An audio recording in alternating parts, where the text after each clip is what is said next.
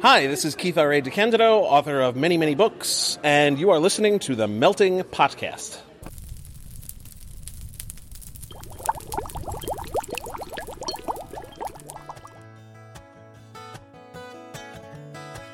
You're listening to the Melting Podcast, a writing variety show featuring a little of everything from everyone, everywhere.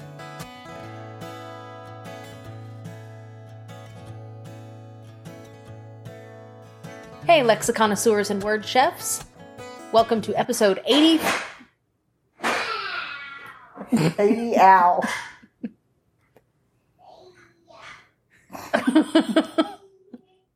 Welcome to episode 84 of the Melting Podcast. I am your grill mistress, Erin Kazmark. I am the dish boy, Theo Kazmark. He's very sure of that. Who are you? Who? Yeah. I'm your head chef, AF Grapp, and I run this joint. And apparently you are also an afterthought. Yeah, it's fine. Also, part of the Disaster Kitchen is under construction right now by a toddler junior chef. So, any strange noises you hear, like that's what that is. Yeah. We're getting an extra oven put in, and I don't know why it's in the other room. And apparently we got it at IKEA. Also, it doesn't work. Don't shop at IKEA. Don't go to IKEA, kids. Oh, it's finished. Great. So that's how this episode's going to be. Just be aware of it. That was really funny. The timing couldn't have been Finished. Oh, good. You finished again.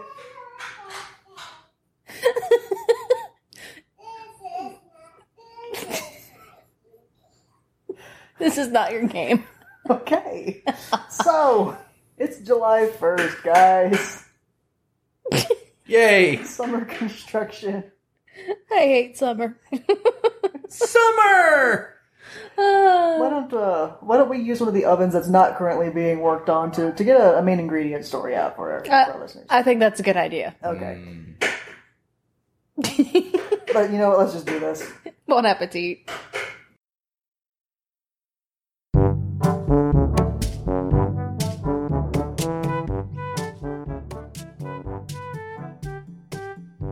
The Chosen One by Christopher Michael. She fought the return to consciousness with a bitter desperation and painful futility. Once she was forced to acknowledge the lost battle, she sat upright. Her thin frame moved slowly, like it always did in the morning. And she would have been willing to swear she was feeling every year of the centuries she'd spent somehow not managing to die. She didn't really want to face the day, but her rebellious body had taken that choice away from her. With a groan and a gesture, she filled the goblet by her bed with bourbon and coffee. Seconds later, finding the mug empty, she did it again. She continued this process for several hours until she felt properly caffeinated and suitably buzzed. Then she went to the lavatory to take care of the necessary. Later, after filling the goblet one last time, she heaved a sigh and stalked over to the mirror. On the way, she snagged her favorite robe, black lace and bright pink ducks, out of the air and pulled it around her thin shoulders. All right, you reflective hunk of malfunctioning metal and sorcery. Let's get this over with. You find him yet? The mirror rippled slightly, her reflection wavering and disappearing into a smoky blackness. You could at least close the robe. The voice coming was throaty and low-pitched, carrying a faintly disgusted tone. Just because I've been forced to inhabit this location doesn't mean I don't have standards, you know. She rolled her eyes, using one hand to cinch the rope tighter. You didn't answer the question. You didn't perform the ritual. Now the voice was definitely pouting. I need the ritual, you know that. Pentagrams, virgin blood, the works. She sighed and tossed back nearly half of the drink. Listen, you possessed piece of half-priced furniture.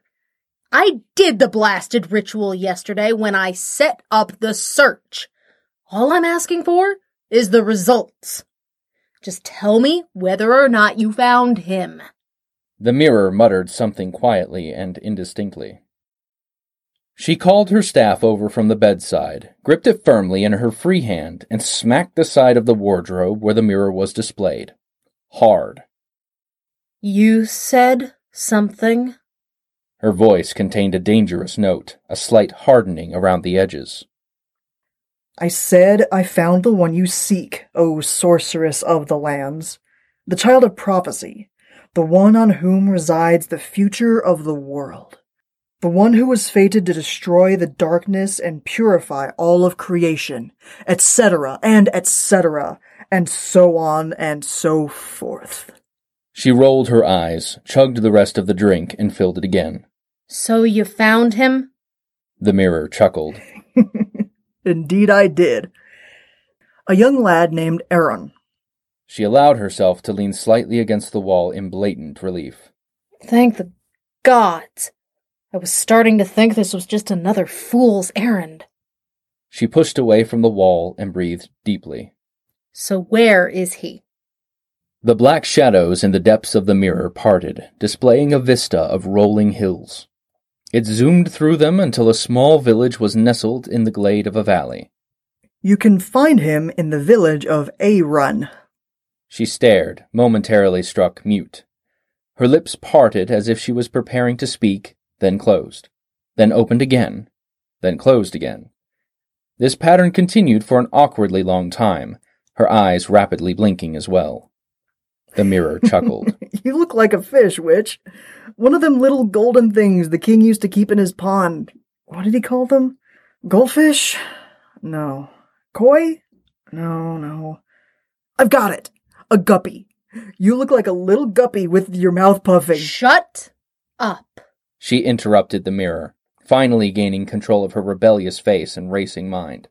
You're telling me that the kid, the child of prophecy, the answer to the riddle, is Aaron of the village of Arun. Is that seriously what you're telling me right now? The mirror managed to give every impression of a smug grin. I know. It's absolutely brilliant. I couldn't have planned it better myself. She shook her head, long and slow, feeling her irritation at the mirror evolve into the near-constant migraine she felt when she and the Fates came in contact. She glanced at the goblet again, realizing she had emptied it, and refilled it. She skipped the coffee this time. Then she glanced at the mirror again. Wait a sec. Isn't that the village over on the other side of the void chasm from here? Indeed it is! She frowned at the mirror over the top of her goblet. Did you say something, you idiotic chunk of glass? It wasn't him, and apologize to the mirror. I'm sorry, mirror. I shouldn't have been.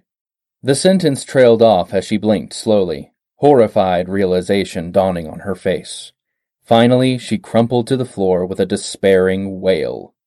Son of a... She directed a glare in the general direction of somewhere beyond the ceiling of her cavern. I thought you were done torturing me. I'm sorry. Torture? She threw up her hands in exasperation. Never mind. She looked at the mirror. So, just to verify this, we're looking for Aaron of Arun. And I cannot believe I just said that. That's what I said, mistress. The inky clouds in the mirror gave what could only be an irritated swirl. Now, are we done here? I'd really like to go back to sleep. I was having this marvelous dream. Something about a stupid pale girl with red lips, a witch, and a bunch of singing short people. Think there was maybe something about an apple? She yawned and climbed to her feet.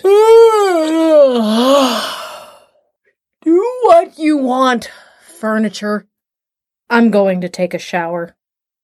As she padded off, she untied the robe and let it fall behind her. She briefly thought of picking it up, but decided she'd do that before leaving instead. Excellent! You have the information you need? Good. It looks like it's time for a scene. Change! She fell onto the hard-packed dirt beneath her with a grunt. Ugh, son of a... She suddenly looked around, seeing the yawning gulf beside her. Did you... Is that the... She stopped speaking as she realized her voice was refusing to cooperate, and stared in horror at the chasm. Finally, she lifted her face back to the sky. Seriously? She climbed to her feet, slowly and carefully. Seriously? Did you seriously just do this? Did I do what? Transport you here? Yes. You're looking for that Aaron kid, right? Aaron? Was it Aaron? Aaron! Ah, yes, that's the name. Honestly, I just wasn't paying that much attention. Anyway, what are you complaining about? The village is just over there. The void chasm is right here, and thus behind you. I suppose I could have let you wander over here on your own, eventually, but that's just so boring. You always move so slowly. She grumped under her breath, just loud enough to be heard. Nobody asked you. You literally just did. She paused and caught her breath. She had learned, slowly and over a great many years, that arguing with the narrator, what some viewed as proof of her insanity, rarely ended well for her. Then she caught sight of herself and frowned. Did you forget something? Let me see. Pointy hat? Check. Big stick used for walking and beating people over the head? Check. Looks like I got everything. She stood up and deliberately gestured at her body. I'm naked. What about my robes? Ain't nobody wants to see old lady bits. You've obviously never dealt with teenagers. She began hopping in fury. Give me my robes! Oh, very well. With a pop of displaced air, her robes appeared beside her. She started to unfold them, and then realized what she was looking at. She shook her head and let them fall. My wizard robes! It's been hard enough to be taken seriously as a wizard without wearing lace and duckies. Yeah, whatever. This better? The duck-covered robes were replaced with plain black robes. Seconds later, she was fully dressed. Now, where the hell is this kid? Seriously? She rolled her eyes, leaned on her staff, and started working her way towards the village of Aaron, muttering incomprehensible curses the entire time. Hey, witch lady, why are you yowling? She spun around, one hand sheathed in eldritch flame and fully extended. Who in the name of 12 major and 5 times as many minor deities are you? Without any seeming movement, the boy had jumped over the top of a cart and crouched behind it. She had to admit he had spectacular reflexes. He popped his head up slightly. You going to torch me, lady? She shrugged slightly, looking at the dark fire encasing her hand. Not too likely. Who are you? He walked around the cart, eyeing her hand warily. They say my name's Aaron. She blinked slowly. She wanted to make a comment, but the way he kept staring at her was disconcerting. She issued a short mental correction. It wasn't the way he stared at her. It was the way one eye kept focused on her face, and the other one seemed to have a mind of its own. It kept wandering off and staring in random directions. So why was you yowling like a barn kitten heat back there, witch lady? What does sky ever do to you? She frowned, casting a dark look at the still silent sky. That's a long, involved, and unbelievable story, kid. She glanced at his face, shuddered away from that roving eyeball, and thought back to what he'd said a moment earlier. Wait. You said your name's Aaron? At his nod, her frown deepened. So, What village you from, kid? He laughed. Aaron, obviously. I mean, it's the only one nearby. He jabbed a thumb into his chest. Aaron of Aaron. They calls me EA for short. He chuckled. Less of a tongue stumbler that way. He narrowed his eyes in sudden suspicion, his entire form tensing. Say, just what kind of a witch is ya, if you can't even figure that much out? She swore briefly. Not a witch, kid. I said they called me EA. She arched an eyebrow. Seriously? You gonna let me talk, kid? She crossed her arms and waited for him to speak. When he didn't, she pointed to her hat. This isn't a witch's hat. I went to school for near 300 years to get this damnable thing. I'm a wizard, boy. EA frowned. 300?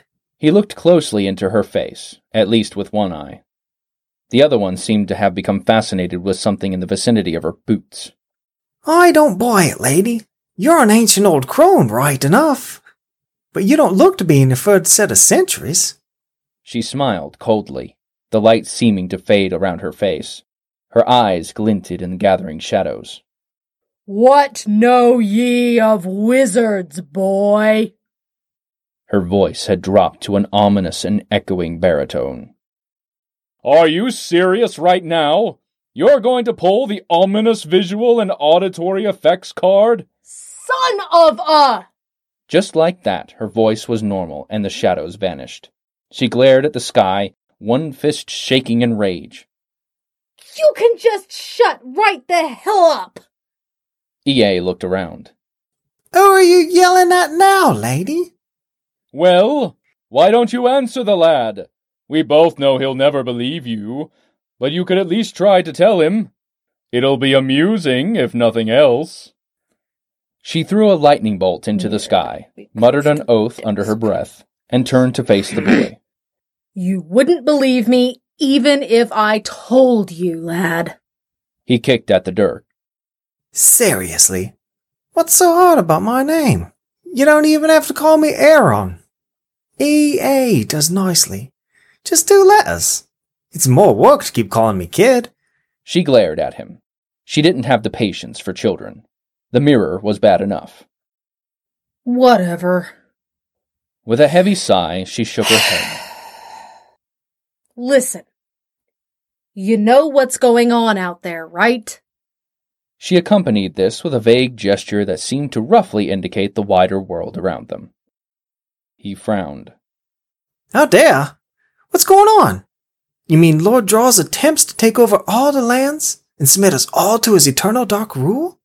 She quirked an amused eyebrow, one corner of her lip lifting as well. Yeah, that'd be what I'm talking about. He snorted. Ain't know the blessed thing. When she coughed, he colored in irritation. I mean, of course I heard that much, obviously. All the townies is talking about it. But nothing beyond it. Nobody's saying nothing about why he's so evil, or how to stop him, or anything like that. She attempted a warm smile. She wasn't very good at it, and suspected it came across as only slightly less cold. That's where you come in, EA. There's a big thing I think you can help me out with. He narrowed his eyes. And what would that be, lady? He took a step back. You ain't about to gettin' me into one of them kitty brothels. I maybe ain't smart, but I definitely ain't that dumb. She rolled her eyes and forced herself to breathe deeply in order to suppress the urge to throttle the whelp. After reciting the mantra of the 7 drunken sisters twice, in reverse rushing, she was able to force herself to speak calmly. Listen, kid. We have a window of opportunity here. Turns out there's a way to take him down. What do you mean by that, lady? Take him down as in knock him out of power? Or take him down as in take him out? He drew a finger across his throat in a stereotypical gesture. She growled deep in her throat, fighting to keep her voice normal. Yes. Aaron, take him out. As in kill him. but you're integral to any plan that has any chance of working. He frowned in thought, and it looked like it hurt. But then he brightened and nearly began to dance. It was grotesque. You mean I'm the chosen one? Like all the stories talk about? Inwardly, she shuddered at the lack of intelligence and utter potential for destruction inherent in this imbecilic child's purity. Outwardly, she nodded encouragingly. Not too bright, this one. She shot a warning glance at the voice, then smiled full in the kid's face. Yes, just like in the stories. He scratched at his dirty neck, still half bouncing in that odd little dance. Good. When we leaving? Well, that's kind of up to you, kid.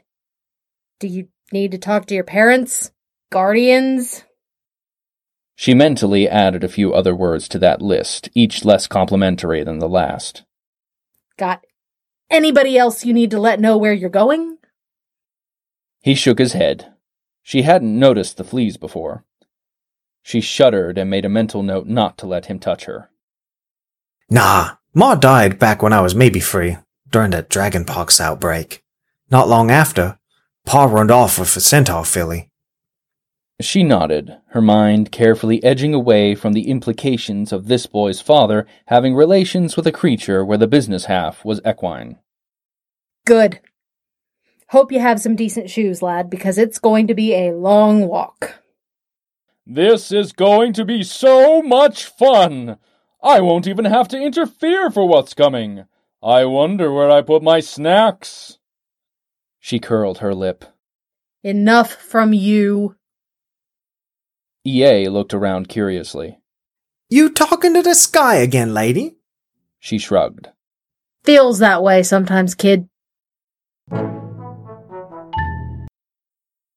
Mumbling one last incantation under her breath, she extended her finger and placed it gently on the wood. It immediately caught fire, roaring into a full blaze in seconds. She leaned back, resting against the cool rock. It had been a rough few weeks. For being a street rat, EA had proven remarkably incapable of even the most rudimentary level of taking care of himself. With a gentle curse, she stood, stretched, and began getting the rest of the camp ready. She would have been fine with a fire and a blanket roll, but she knew from hard-earned experience, gained primarily from listening to a remarkably never-ending series of complaints the first couple of nights, that the child would need more. She waved her hand, calling out a goblet of coffee and brandy from her cavern. She sipped it, or rather gulped it down ravenously, only to discover that she had neglected to add the brandy. With a grin, she refilled it and shot down another one. All this while directing tents and sleeping rolls to arrange themselves properly. Shortly after her third goblet, and final tent, Aaron strolled back into the clearing. She glanced at him, eyes slightly unfocused, and frowned coldly. You've been gone for hours, kid. You can't even bring a wyvern youngling for dinner? She gave a sad little sigh. I could do with wyvern youngling. Rub some spice, add a bit of sear. Good stuff, that. The boy said nothing, but held up a struggling sack from behind his back with a grin. After smacking it on the ground a couple times, he dumped the contents out on the ground and looked at her with a wide grin. Dinner? She glanced at the creature that tumbled out once. Then she looked at the boy and back at the creature. Then she repeated the back and forth with finally dawning horror. Wait a second! Is that what I think it is? She shook her head in disbelief. The small creature stood there, legs trembling against the effects of the nearly bone-breaking attack it had received at Aaron's hands. Blood stained the tawny fur in several places. The wings, still too small and weak to allow flight, were vibrating with the same anger that caused the scorpion tail to stand straight up from the body. She turned to stare at the boy. You brought a manticore kit? By the siblings, you brought a damnable manticore kit? Her ire peaked, and she nearly blasted the boy into his constituent atoms, but was able to restrain herself. That seemed to be the entirety of her life lately, barely stopping herself from killing this spectacularly idiotic child. Do you have even the slightest hint, the vaguest clue, what in the 20 circles of hell you've done to us? He blinked slowly, a frown crossing his young face. Brought us meat for dinner. She spun in a circle and muttered a sharp incantation. The fire was immediately extinguished, the camping equipment once more banished to the nether realm. She stared at him in horror for several long moments. You do know what is going to happen once the mother returns to her den, right? What will happen immediately after she finds her kit missing? She pointed a long finger at the creature. Get that bloody thing away from here. Take it back into the forest, somewhere, anywhere, just as long as it's a good distance away. Then get back here. Don't dawdle. We need to make tracks and fast. EA shrugged. Whatever, witch lady. He walked over to the thing, grabbed the scorpion tail as it attempted to strike him, and used that leverage to slam the kit into the ground and then roll it into the sack. The whole thing took seconds.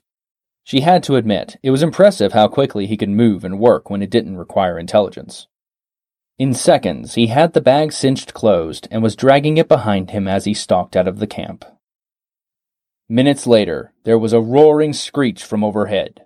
The tone was angry, and hungry, and hunting. She began walking away from the camp quickly. She knew what would happen next and didn't want to be around for the creature to link her with the boy. Seconds later, before she'd managed more than a dozen steps, there was the agonized scream of a small boy, and then silence. She swore softly, at great length, and began picking up her pace. And another one. Bites the dust. She stumbled against the wall of her cavern, barking one knuckle on the stone. Damn it! Do you have to do that? She sucked the blood away from the knuckle and shivered in the sudden chill. Blast and scorch it! I could have sworn I left the thermospell set warmer than this. The mirror had woken up with her scream. What in the hells are you doing back? Where's the... Oh. The mirror didn't sound either surprised or disappointed. If anything, it sounded amused. Again? You lost another one? What got this one, Felcinda? She swore violently, threw her hat and staff into the corner, and called out a bottle of brandy. She decided against the goblet this time. Bloody idiot decided to have Manticore kit for dinner. The mirror laughed. So how many does this make? She finished off the bottle and refilled it. Damned if I know. 10? 15? The mirror was silent for a second, and then began flashing faces across its surface. Not even close, boss. We're closer to 30 at this point. So, any plans for a new one? Preferably one that couldn't be replaced with a bag of potatoes? She waved her hand negligently, watching the emptied bottle refill quickly again. After draining half of it, she shrugged. Probably. She glanced at the mirror. Do you have any other candidates available? The mirror gave every appearance of a smirk. You know the deal, Felcinda. You don't get a new search query without the ritual. She swore under her breath, silently questioning the capriciousness of whatever deity decided she was the best guardian of this particular mirror. She sat in her favorite chair, the wooden one nearly as old as her, with overly large and stuffed cushions. Then she leaned back with a sigh, rubbing her forehead with one hand and contemplating the half-empty bottle in the other. I'm not nearly drunk enough for this. She drained the bottle and then disappeared it. With a grunt, she stumbled to her feet and then swayed over to her storage cabinet. Right. So, first things first. She glanced over her shoulder at the mirror. You're sure about this ingredient list? The blood of a virgin taken on the rise of the first new moon of the year? That's rare stuff. I've only got about a half bottle left. That's what the ritual demands, my dear wizardess. She shrugged. You're certain I can't interest you in some nice merblood? Drawn from the dorsal after the last Feymoot of the century. The mirror sounded affronted. As if I would ever stoop to merblood. You should know better, Felcinda. It has to be precisely as the ritual demands. If it isn't, you get nothing. You know the deal as well as I do.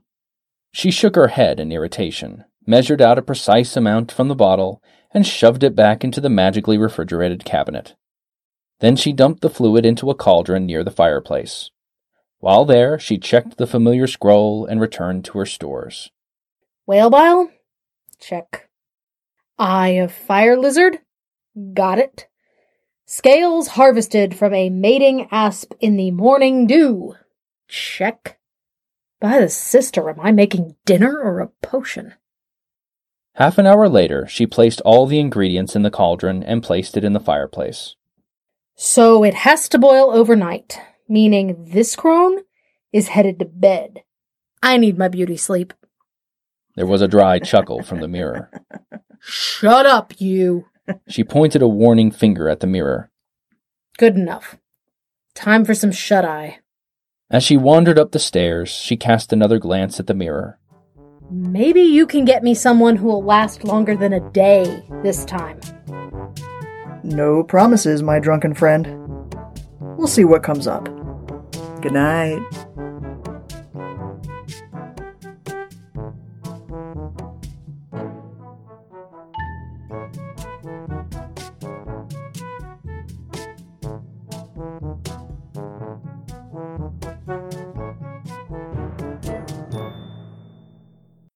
That's the end! Well, that was blissfully quiet on the noise floor front. For a second. Yeah. The story was good, though. Story was great. And special thanks to my brother, Tony Grappin, for being the voice of Aaron of A-Run. Aaron who? Aaron of A-Run. Aaron? Sorry, EA. Aaron? Yeah. Me? Was the story about me? Yes. Was Tony pretending to be me? Yes. If I were a boy? A Cockney boy, yeah. Yes, I would agree with this. Okay then. Yeah. Canon accepted. Yeah. I like cannons. Now, that was a really great story, but...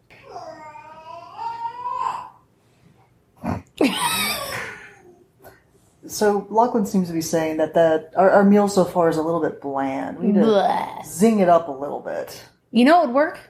Salt. And what is salt? A mineral that we get from places. Ooh, I know. It's a seasoning.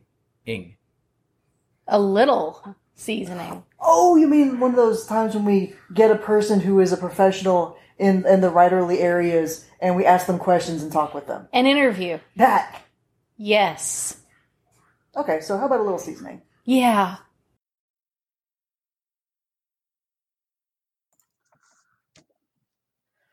Hello, lexiconnoisseurs and word chefs. We are here with another little seasoning, because I can't speak, with author podcaster Nobilis Reed. Hi, Nobilis. Hello, August. All right, so I have mentioned before in these interviews that I suck at introductions, so I'm going to let you do the honors and tell us a little bit about yourself. Okay, my name is Nobilis Reed. I am an author and podcaster. Most people will know me from the Nobilis Erotica podcast, which is the best podcast of erotic science fiction and fantasy stories. I know it's the best because it's the only one. Unfortunately, that also makes it the worst. More recently, I have started a podcast with my friend Greg Larson called This Kaiju Life, which Greg writes and I narrate. It's a nice little division of labor that means that I can get them done pretty quick. And they're 10 to 20 minutes weekly of an audio diary of a guy who's just an ordinary IT tech guy who works at Kaiju Research Labs, which is a place that studies giant monsters. And also contains giant monsters and feeds them and does all kinds of strange stuff with them. And he's not exactly sure what, but nevertheless, it's just his job to keep the tech running. So that's what he does. And he has all kinds of really weird adventures. And people tell me it's really funny. It sounds like a blast. I do have had the honor of being a guest voice on one episode, which I thoroughly enjoyed. I need to actually go and really listen to the podcast itself. It was a lot of fun. Yeah, I have to say that a live episode really kind of brings things up a notch when you have a full cast and all that stuff. I read most of the episodes myself alone, which is just fine because it gets it done a lot quicker. Yeah. If we did a full cast every time, they'd come out like every 3 months. Yeah. So, don't expect that quite that level every time, but it's still the same guy writing it. And when it comes to funny, that's really important. So Grig's a whole lot funnier than I am. But the story is what's excellent. So how much you've mentioned that Grig does do the writing on it. Do you have any like sort of consultative status on writing it, or he sends me a script and then I will do an editing pass on it. Because Grig being an IT guy, documentation is not his strong suit. So he fix little grammar errors, or maybe make something clearer, or change a word if there's something a repeated word or something that doesn't sound good.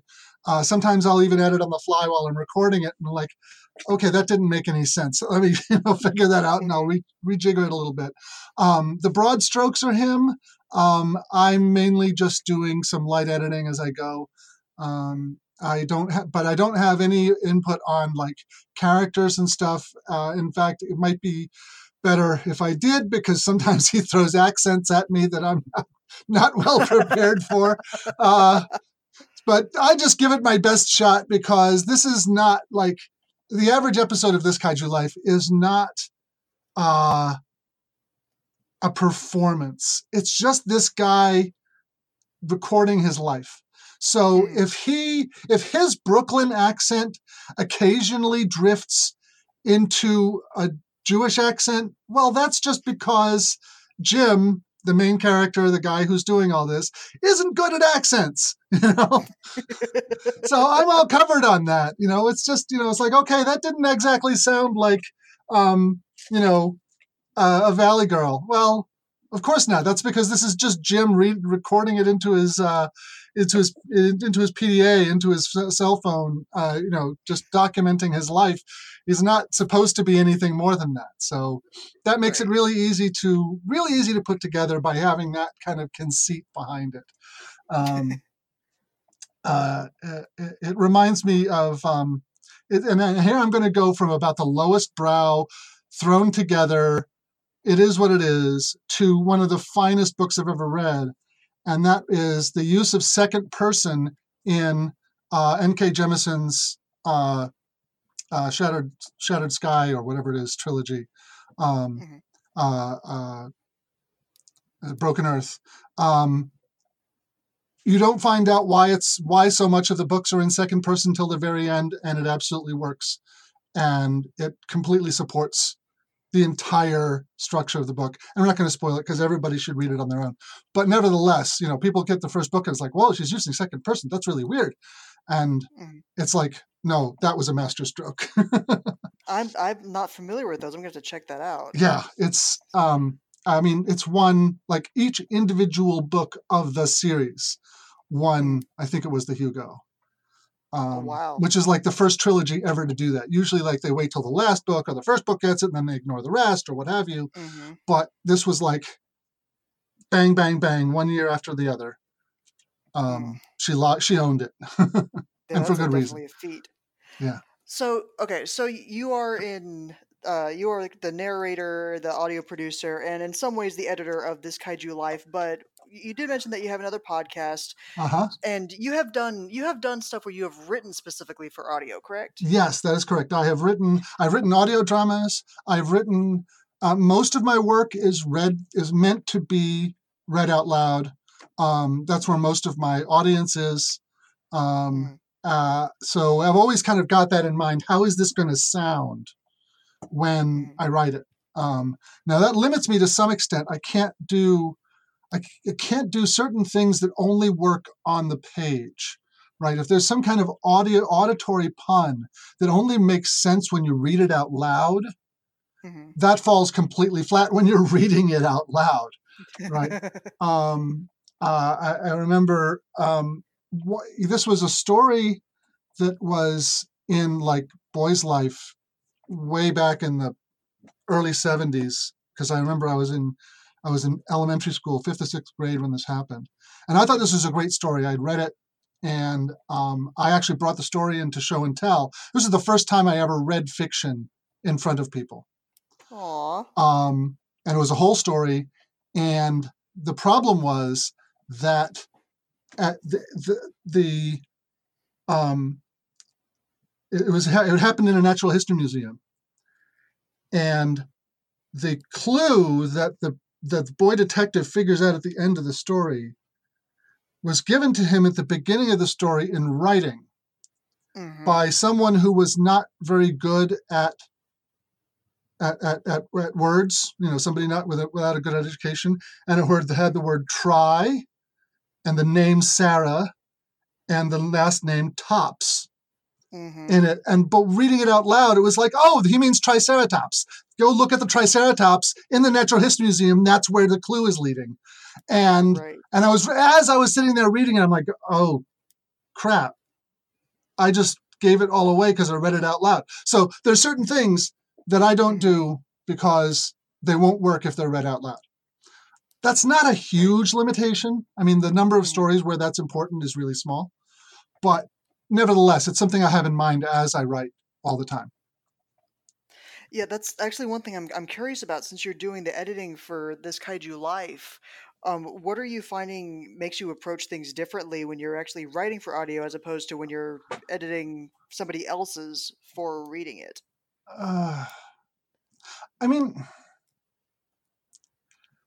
Okay. First of all, I'm going to reverse that a little bit, in that reading your work out loud is an excellent way to self-edit, to find all kinds of problems that you won't find working on the page, or much less likely to find. For example, repeated words. You are much more likely to figure out that I just used the word just 4 times in a paragraph when you're reading it out loud, because you're engaging different parts of your brain. So there's like that backwards thing.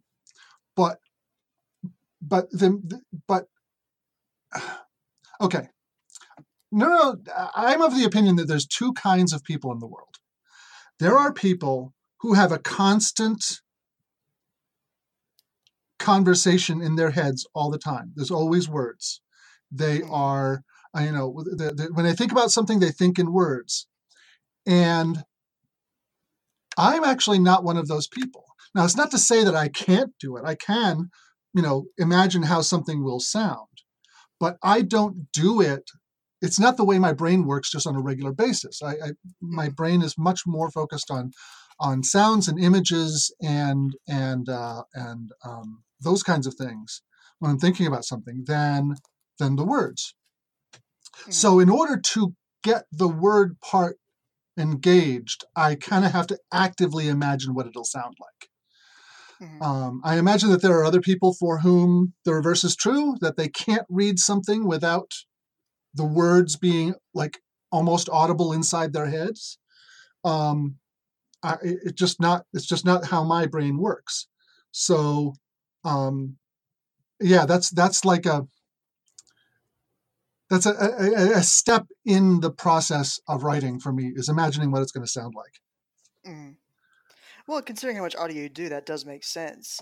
I'm wondering, just because so many of our listeners are fledgling writers, what are some red flags for if you're looking at something for audio? What are some things that you just absolutely know to avoid? Well, when it comes to the structure of a story, there are certain stories that use like typographical manipulation to to tell the story that simply can't be done in audio at all. Having the narrative split up into two columns and happening simultaneously in two sets of words is one thing that I've seen. Or there's a book called House of Leaves by Mark Staniszewski that is full of typographical games and changing the colors of the words and whether the page is oriented, portrait a landscape and having words that are at strange angles and stuff like that. You can make an audiobook from this, but it certainly won't be anything like the print version. So any kind of that stuff is just like, okay, I'm just not going to even touch that.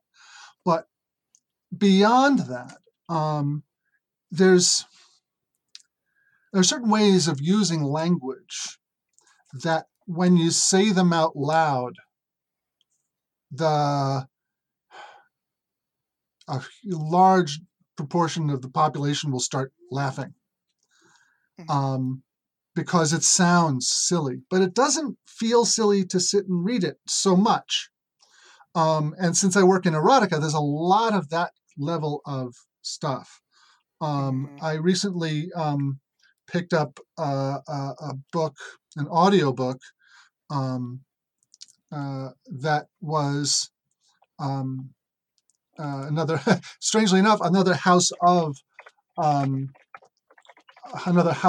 book called House of Holes by Nicholson Baker, because it was presented, as an erotic novel. And I tell you something, I don't know how the narrator managed to read these lines with a straight face. Yeah. I'm not saying the book is bad, but it's just, it is going for a reaction that I did not find particularly erotic. It really came off kind of puerile. Puerile is fine if that's what you were going for. It's not what I was looking for. And so I actually didn't finish it, which is a shame because there's been other books by Nicholson Baker that I've liked. But in any case, the spoken word version of a book is a different version. You have, for the one part, you have the narrator's interpretation of the work, which is, should be obvious, but that's the one level of it. But also, the spoken word engages us on different levels than the printed word does. And,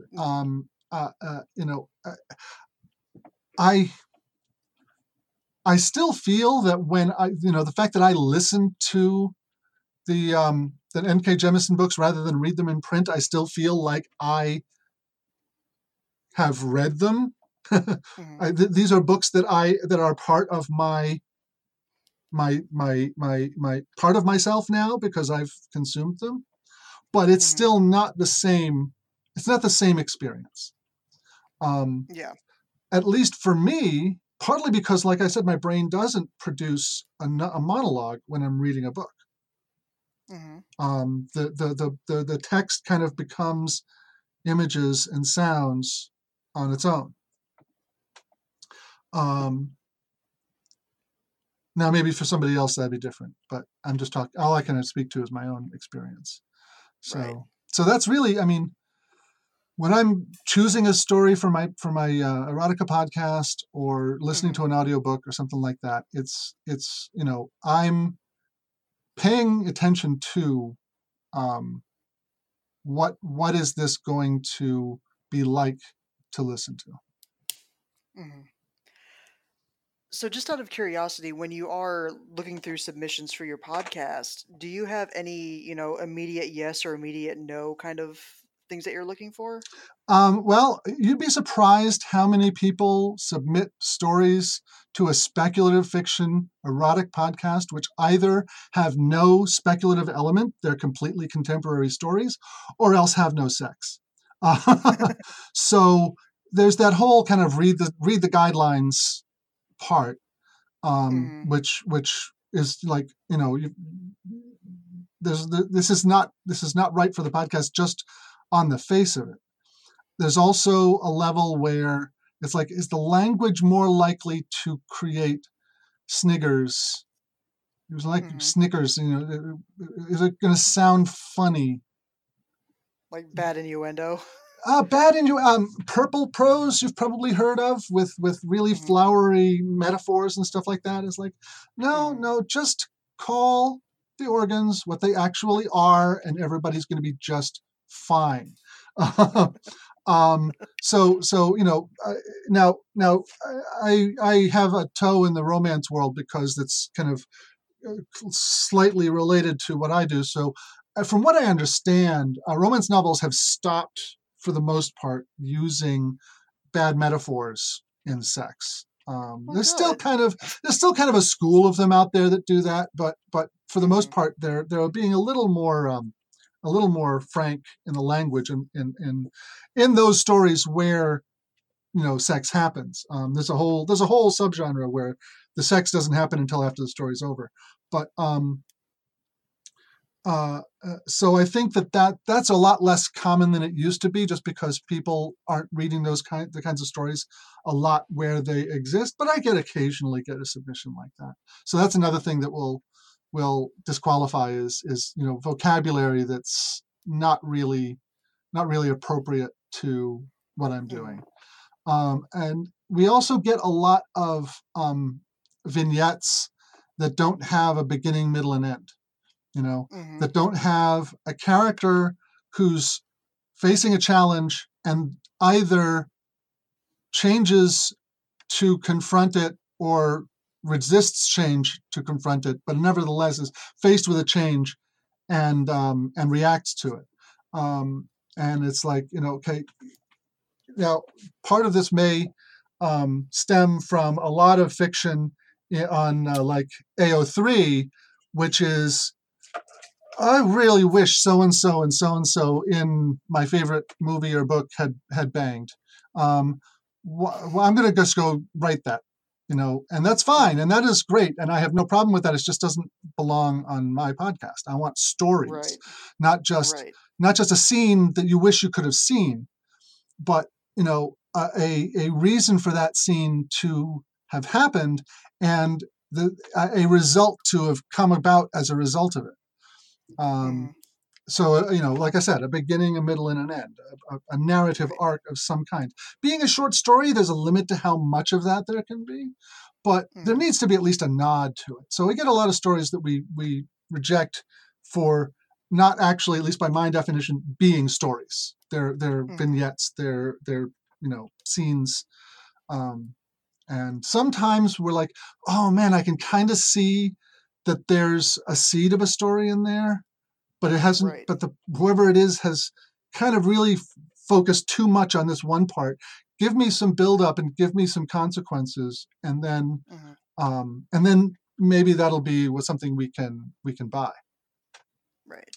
So that's a real big part of the short story market for me. And from what I've seen, that's pretty much a basic requirement in most places. I mean, the only places that I've seen where plot is an optional element are kind of highfalutin literary magazines that don't even pay money anyways. Because I occasionally read a short story out of one of those places and I'm like, what is this?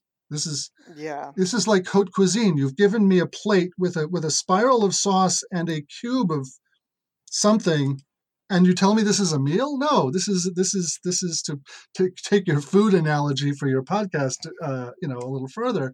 Yeah. This is a very interesting artistic expression, but I don't feel nourished. Yeah.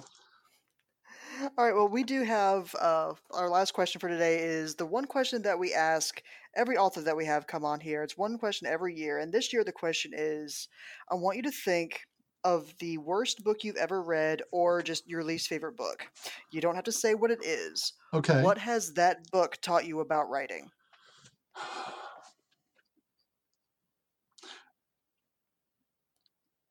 I don't tend to finish books I don't like.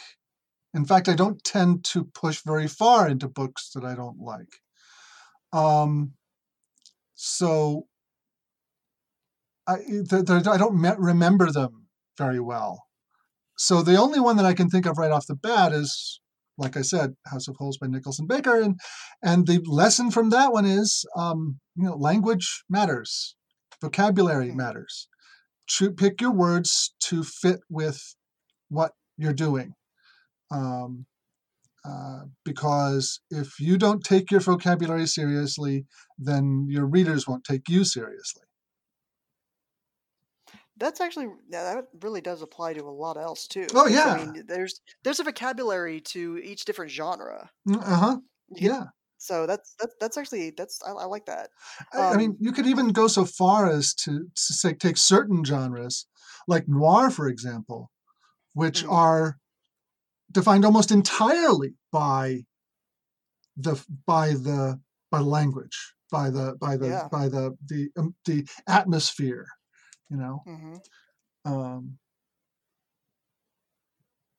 Yeah. And yeah, that's definitely interesting. One of the reasons why everybody who wants to write in a particular genre needs to read it so that they know that vocabulary. Yes, absolutely. And then the thing is, too, is if you are familiar with that language, that's when you can really start to tease it, because you get something like, I can't remember the name of the book now. It was making fun of the fantasy genre. There was a thing called the Apostrophocalypse, where a linguist came in here and had to, tweak this fake language that was made for an MMO game and actually make reasons for there to be all these apostrophes in all these words. Well, the book that I was actually thinking of is Anne Leckie's Ancillary Justice series. The way she changed the way she was using pronouns to bring across a significant aspect of setting. And another one, I don't want to spoil too much, but nevertheless, recommend to everybody who writes science fiction to at least read the first book in the series. It's a mind blower. Yeah, that's been on my to-read list for a while. I need to get my hands on it. You are in for a treat. It's a brilliant, and the audiobook version is brilliantly narrated. Yeah, that's what I'm looking at getting once I get through some other stuff. I've got such a huge to-read list. All right, Nobilis, we do appreciate you coming on. If you would, just let our listeners know where they can find you and your creative stuff. Okay, well, if all you're interested in is the clean stuff, you can find This Kaiju Life at kaiju.libsyn.com. And if you're just fine with the naughty stuff, you can find the Erotica podcast at nobilis.libsyn.com. And then if you really like that kind of stuff, I also have a Patreon campaign that you can join, but I'm not going to link to that because I want people to find the podcast first and decide that that's what they like before I ask them to give me any money. Good man. All right. Thank you very much for being on. You're welcome. Anytime.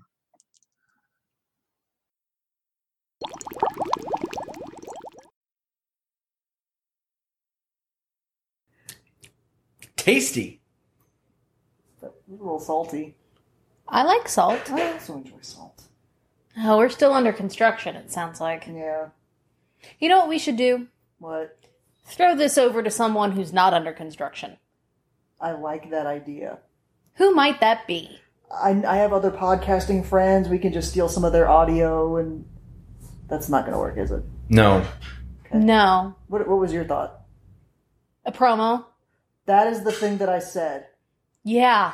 Okay. You're special today. Oh, yeah. So is this new oven that we're getting. This thing had better be good. It has all the features. It's going to be able to cook a roast in 4 hours. Unlike you. Yeah. I couldn't cook you in 4 hours. Maybe in little sections. Percussive maintenance. Oh, he's adding the water feature. Oh, okay. So, Wait, there's a water feature? In case of fire. Yeah. If we let him cook. It has a self-regulated fire suppression system. Yeah, exactly. So anyway, something that's not on fire. A promo.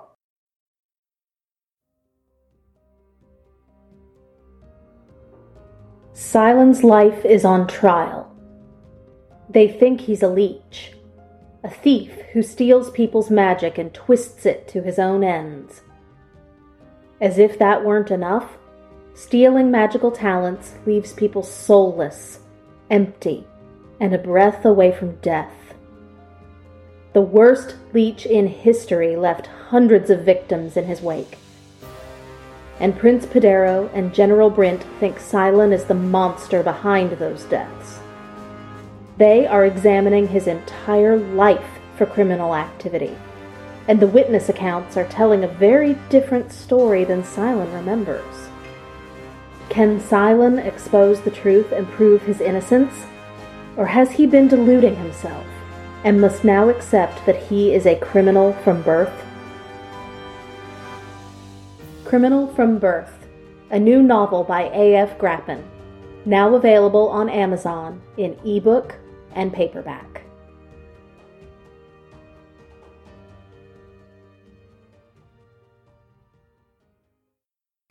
I feel promoted too. Well, you're not getting a promotion, so that's the best I you get. like my job. Thank you very much. I don't know. At our Balticon Live episode, T tried to steal his job. Yeah, he did. Tried to be the dish boy. But my dishes are the cleanest. Yeah, that's None are better. That's why we didn't even consider his application. He got shut down It was a pretty very fast. assertive application. See, that's why you fail. You gotta put time and precision into your work. I prefer to put thyme and rosemary. I like throwing things. And that's why you're in a different part of the kitchen. Management. So when We broke our dish boy. As long as you don't break dishes, we're fine. Actually, I'm the grill mistress. I deal with fire. well, what's on the grill right now? Anything? That book. Artwork. I love that artwork. Come here. I got it. It goes to my room. Come here. We need a maintenance update from our little construction worker here. Can you say hello? Hello. Say lexiconosaurs. Look at the dinosaurs. Good job. Say, here's a mystery meal. It's a Mr. Meal. Say, bon appetit. A bone and teeth. A bone and teeth. Can I have that? No. This is Buddy's. Yes. Okay. Good job. Say bye-bye. Bye. Hi. Oh, hello. Oh, hi. Greetings! And there's a Theo. We're good. See, he's real. We're all here. He's real. I exist. Why have we gathered here today, friends? Pie. Okay, kind of. I like pie. I enjoy pie. I'm going to go with that. Let's go with that. Pie. We've gathered here because pie. What kind of pie? Mine. The round kind. Mine. I don't care what kind it is, as long as it's mine. Okay. For me. It's a mystery pie. Ooh. Should we make a meal of it? That's just bad. I don't know if I can forgive you for that. Yeah, well, you're not going to be able to forgive me for our mystery meal either. Yeah, we're doing a mystery meal. Yeah. That's really why we're gathered here. Today. Not yesterday. Not yesterday. Not tomorrow. Definitely not. We're not yesterday. here yesterday. Meal tomorrow, meal yesterday, but never ever meal today? Yeah. Oh. So that means Meta meal. this is actually happening tomorrow. Oh, God. I don't... Okay, so anyway, mystery meals are bad libs. We do. That is Well all. said. That is all. So, Theo. Yes. What is our selection? This paper You have selected this with paper. words on it. Now read the words. By the way, if you hear crashing in the background, That's a junior chef rearranging things. he's cooking. Sure. He's making a mystery something. Anyway, what's our selection? Requested by our dear patron, Saucier Spence. Yeah, this is one of her Patreon rewards. She gets to pick a mystery meal every year. Awesome sauce. This- Get it? Saucier. I get it. Awesome sauce. But, Sorry, Spence. well, this is, because it doesn't really have a title or author, this is the opening text crawls from the numbered Star Wars movies that have currently been released. Oh, dear. And that is what the paper confirms. Proceed. Star Wars. Oh, God. George Lucas. Episode 4. A Drunk Hope. Hi, Han. Oh, I mean, does that mean I have to say it in a drunken voice? No. Okay. It is a period of twisted war. Rebel electric scooters striking from a hidden base, have won their first victory against the evil Galactic Empire. During the battle, rebel manicurists managed to steal secret plans to the Empire's ultimate weapon, the Cushion Star. An armored space station with enough power to schlep an entire planet. That was one nice cushion. It's a throw pillow. It's an armored cushion. Nuzzled by the Empire's sinister agents, Princess Leia races home aboard her starship, custodian of the stolen plans that can save her people and restore Vaseline to the galaxy. Greasy. Episode 5. The Empire bamboozles back. It is a dark time for the American Rabbit Breeders Association. Although the Death Star has been destroyed, Imperial troops have driven rebel forces from their base and pursued them across Two Dot, Montana. It's a very small town. Didn't take very long. Evading the dreaded Imperial Starfleet, a group of freedom fighters led by Dave Robison has established a new secret base on the remote ice world of Hoth. Getting hot in here. The redundant Lord Vader, obsessed with... Lord Vader. I got Aaron. You broke Aaron. Please continue. He's a Darth. Darth. All right, Rihanna. Obsessed with finding young Skywalker, has dispatched 1,138 remote probes into the far reaches of space. It's a very specific number. They're British. They like to be exact. Episode 6. The Special Delivery of the Jedi. It's that throw pillow again. So shouldn't that be episode 3? Special delivery? Large 2 topping. Large 2 babies. Luke Skywalker has returned to his home planet of Tatooine in an attempt to rescue his great niece, Han Solo, from the clutches of the vile mover, Jabba the Tombstone. His great niece. I think we're getting a little confused when it comes to the family lineage here. Well... Little does Luke know that the Galactic Empire has slowly begun construction of a new armored space station even more cromulent than the first dreaded Death Star. They're being really careful about constructing. Yes, cromulent showed up. Now, we don't want any holes here. When completed, this ultimate weapon will spell certain doom for the small band of rebels slurping. Yes, slurping to restore freedom to the galaxy. I feel so free. Freedom slurp. Hashtag freedom slurp. Let's make it a thing, guys. Hashtag freedom slurp. Butts on trees? July 4th is coming Butts up. on trees! Freedom slurp. That's when you get a red, white, and blue icy. Yeah. Yes. Yeah. Freedom Slurp. No, in 52 ounces. Ugh. Episode 14. The Phantom Menace. Skipped a few. Devil's Tic Tacs have engulfed the Galactic Republic.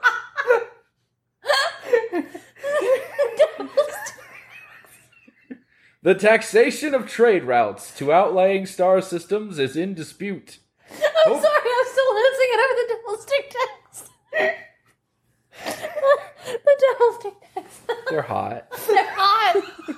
Hey, peppermint is just cold spicy. They're hot. I'm crying, guys. Hoping to resolve the matter with a blockade of deadly monuments, the greedy Trade Federation has stopped all shipping to the electrified planet of the Closet Under the Stairs. Poor Harry. That's where I hid the Tic Tacs. With Harry? While the Congress of the Republic endlessly debates this alarming chain of events, the Supreme Cartographer has secretly dispatched 2 Jedi mammogram specialists. Oh! They use the Force. The guardians of peace and justice in the galaxy to settle the conflict. Pinchy. It's Pinchy. Well, they avoid the whole cold hands thing, you know. That's a force push, all right. Feeling a force lump here. Hashtag freedom slurp. Force lump. It's a disturbance in the force. Anyway. It's my fist hitting your face. Ow. Episode 2. Attack of the Tacos. Ooh! I like this one. Much better than in the theatrical release. There is a possum scrotum in the Galactic Senate. I'd say there's more than a few in the Galactic Senate. Keith? Yep. Several thousand solar systems have snapped their intentions to leave the Republic. All right, Oh Thanos. no, there goes half of them. Oh, no, you didn't. This separatist movement, under the leadership of the promiscuous Count Dooku, Dooku. has made it difficult for the limited number of Jedi Knights to maintain peace and rioting in the galaxy. Hashtag freedom slurp. Is it like a pacifist rioting? They just kind of sit around and Yes. stare at each other? I don't know. Senator Bill Nye the Science Guy, the former Queen of Naboo, is returning to the Galactic Senate to vote on the critical issue of reaping the army of the Republic to assist the overwhelmed Jedi. Reaping. Devil's Tic Tacs? I'm sorry. Former queen. Naboo. Hey. Bill. Anyway. Short for Wilhelmina. No. No. Know what it is short for? Episode 3, Treasure Pile of the Sith. What are they, dragons now? We like the shinies. Haven't you seen what Darth Maul looks like? Kind of Yeah, like a it's dragon. true. Look at my legs. They're gold-plated. Anyway. Cough syrup! The Republic is crumbling under attacks by the ruthless Sith Lord, Count Kesha. Oh, treasure piles, shiny things. I get it. You get all those grills. There are heroes on both sides. Evil is everywhere. In a stunning move, the fiendish droid sandwich artist, General Grievous, has swept into the Republic capital and curb-stomped Chancellor Palpatine, leader of the Galactic Senate. I wish. I would love to see that. Brutal. As the separatist droid army attempts to flee the besieged capital with their operatic hostage, the Jedi Knights lead a desperate mission to munch the captive Chancellor. Munch. Hashtag freedom slurp. Ganashing. Oh dear. Episode 7. The Force obfuscates. What? That's not how it works. I can't see it. That's not how the Force works. Exactly. Luke Skywalker has engorged. Oh! I think he put on some pounds there, guys. Hey, age happens, all right? He's going through the change. Like Bill Nye. In his absence, the sinister First Order has arisen from the ashes of the Empire and will not graze until Skywalker, the last Jedi, has been destroyed. With support of the Republic, General Leia Organa leads a processed resistance. She is desperate to find her brother Luke and gain his help in restoring peace and justice to the 4-pack of generic razors. Leia has sent her most Homeric pilot on a secret mission to Jakku, where an old toenail has discovered a clue to Luke's whereabouts. An old toenail. Old toenail. Mm-hmm. Okay, then. I guess that's another word for a hang-up? I don't know. I get it. Episode 8. The Superfluous Jedi.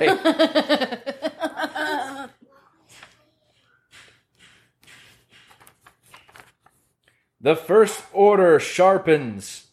Having decimated the peaceful Republic, Supreme She Who Must Be Obeyed, Snoke, Me. now deploys his merciless legions to seize military control of the galaxy.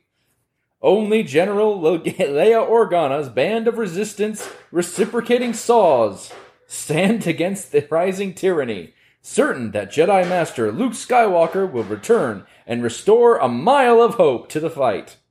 But the resistance has been exposed as the First Order dances toward the rebel base. I was like, dun dun dun dun dun dun dun dun dun Conga dun dun. Anyway, the brave heroes mount a desperate escape. Problem is, it's a conga line, so everyone just falls in. They're hanging on to each other. Someone's just going to have to let go. Spence, thank you for this suggestion. This one was great. Wow. That was fun. That was a good one. Devil's Tic Tacs. Devil's Tic Tac and the Freedom Slurp. Freedom Slurp. Hashtag Freedom Slurp. So yeah, keep an eye out on Facebook, Twitter, for us asking for more things. Because we like things. I think the junior chef is tenderizing the meat or something He's in there. tenderizing something.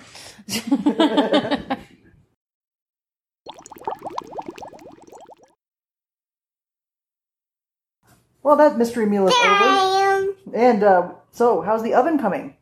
The fan. Oh, you're still installing the fan part? Yeah. Okay.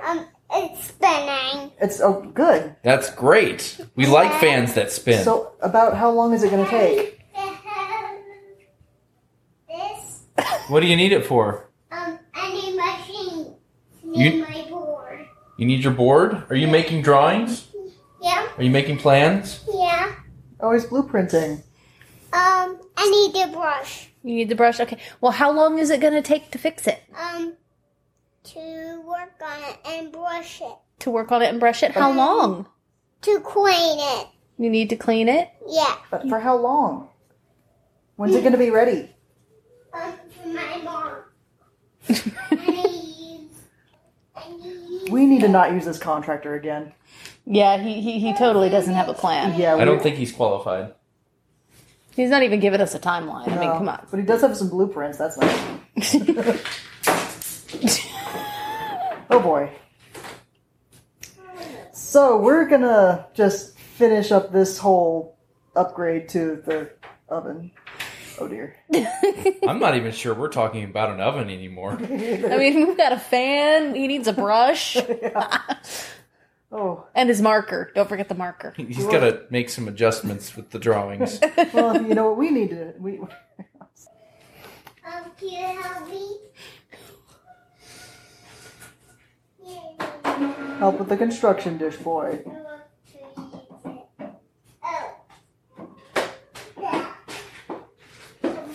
This is so cute. Design a new kitchen for us, okay, buds? You gonna draw us a new oven? What are you gonna draw us? Some purple. That's gonna be really interesting considering you have one color. We're gonna get some purple. Out of something that is not purple. You know what else would be really great for us to have? What? More Patreon backers. Like Spence. Yeah. Yeah. She's gotten some pretty great perks. She really has. She's gotten a lot of physical swag. She gets to pick a mystery meal every year. She got that fancy-ass title. I know, right? You know how you can get stuff like that? Throw dollars at us. Seriously, as little as $1 an episode will get you physical swag and other ways to participate with the podcast. You get access to our Patreon backer only episode every year. So which is some of my favorite work we've ever done. Mm-hmm. And did we mention swag? And swag. Swag. You can potentially... yeah, you can squah. You can create a prompt every year. I mean, you can always create prompts, Yeah, but if you do this, it's guaranteed that we'll use it. Yeah. Lots of other stuff. Like I said, go check out patreon.com/themeltingpodcast to see what's available. And we are so close to being able to pay writers. Yeah. Last time I checked, we were like $4 an episode away from that. That's pretty big. That's awesome. We want that. You know what else we want? We want you to go to iTunes. And leave us 70 stars. Hey, little man, will you draw 70 stars? Yeah. Okay, thank you. See, be like a toddler. Taller. Taller. Oh. Be like the toddler, except taller. You know what? Let's go with it. And leave reviews of 5 stars. 70. We've gone over this before. Create enough accounts that each 5 so you can add up to at least 70 stars. Yes. So 15 reviews. 5 stars each. That's 75 stars. We haven't even... That's new territory. Holy... We need to rethink this. I like to up my game. Oh. You're not upping your game. You're upping their game. Mm-hmm. Because if they're... Ew. Because if you're going to be like the toddler, but taller, you need to do what we ask. Except you're a toddler, so you'll just do whatever you want to do. But taller. But taller. And you know what tall toddlers also do? They go to our swag shop. Shop.spreadshirt.com/themeltingpotcast. That one. Where you can buy shirts for toddlers and tall toddlers. And aprons. For tall toddlers.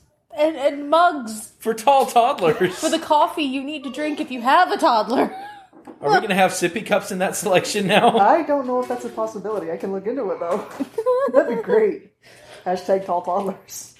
No, if it was a hashtag toddler but taller. Toddler but taller. Can we make like a Patreon title? The tall toddler? Oh, God. I could, but no.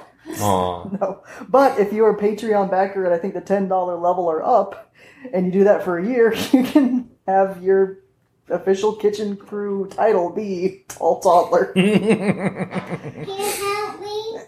No, you would be beyond help. Pencils? No, you're not getting those pencils. Why do you need them? That one? What are you working on? Helping. He's working on Helping. Oh, well, thank you. So speaking of Patreon backer perks and everything, we mentioned the prompts. We always have 2 open ones. Well, prompt number 19 is closed, guys. That one's gone.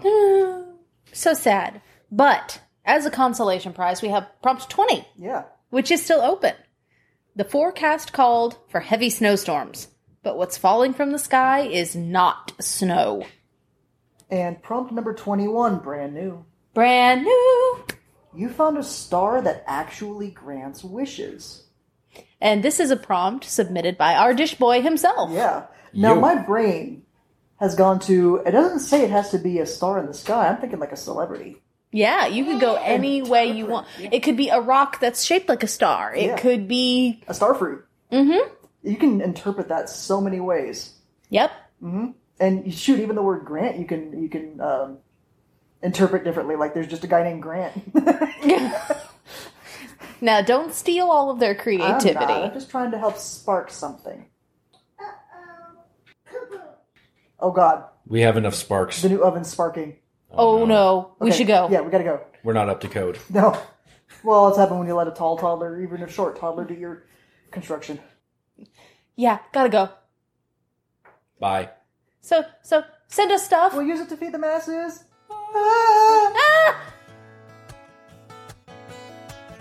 Thank you for listening to The Melting Potcast. You can check out our website with submission guidelines and current prompts at themeltingpotcast.com. You can also find us on Twitter @meltingpotcast. or you could email us.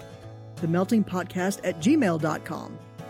The Melting Potcast is released under a Creative Commons, Attribution, Non-Commercial, No Derivatives license, which means you're free to copy it and share it, as long as you don't change it, don't sell it, and always link back to the website. Sound effects are by the Free Sound Project. And our theme is by Drew Rich Creek.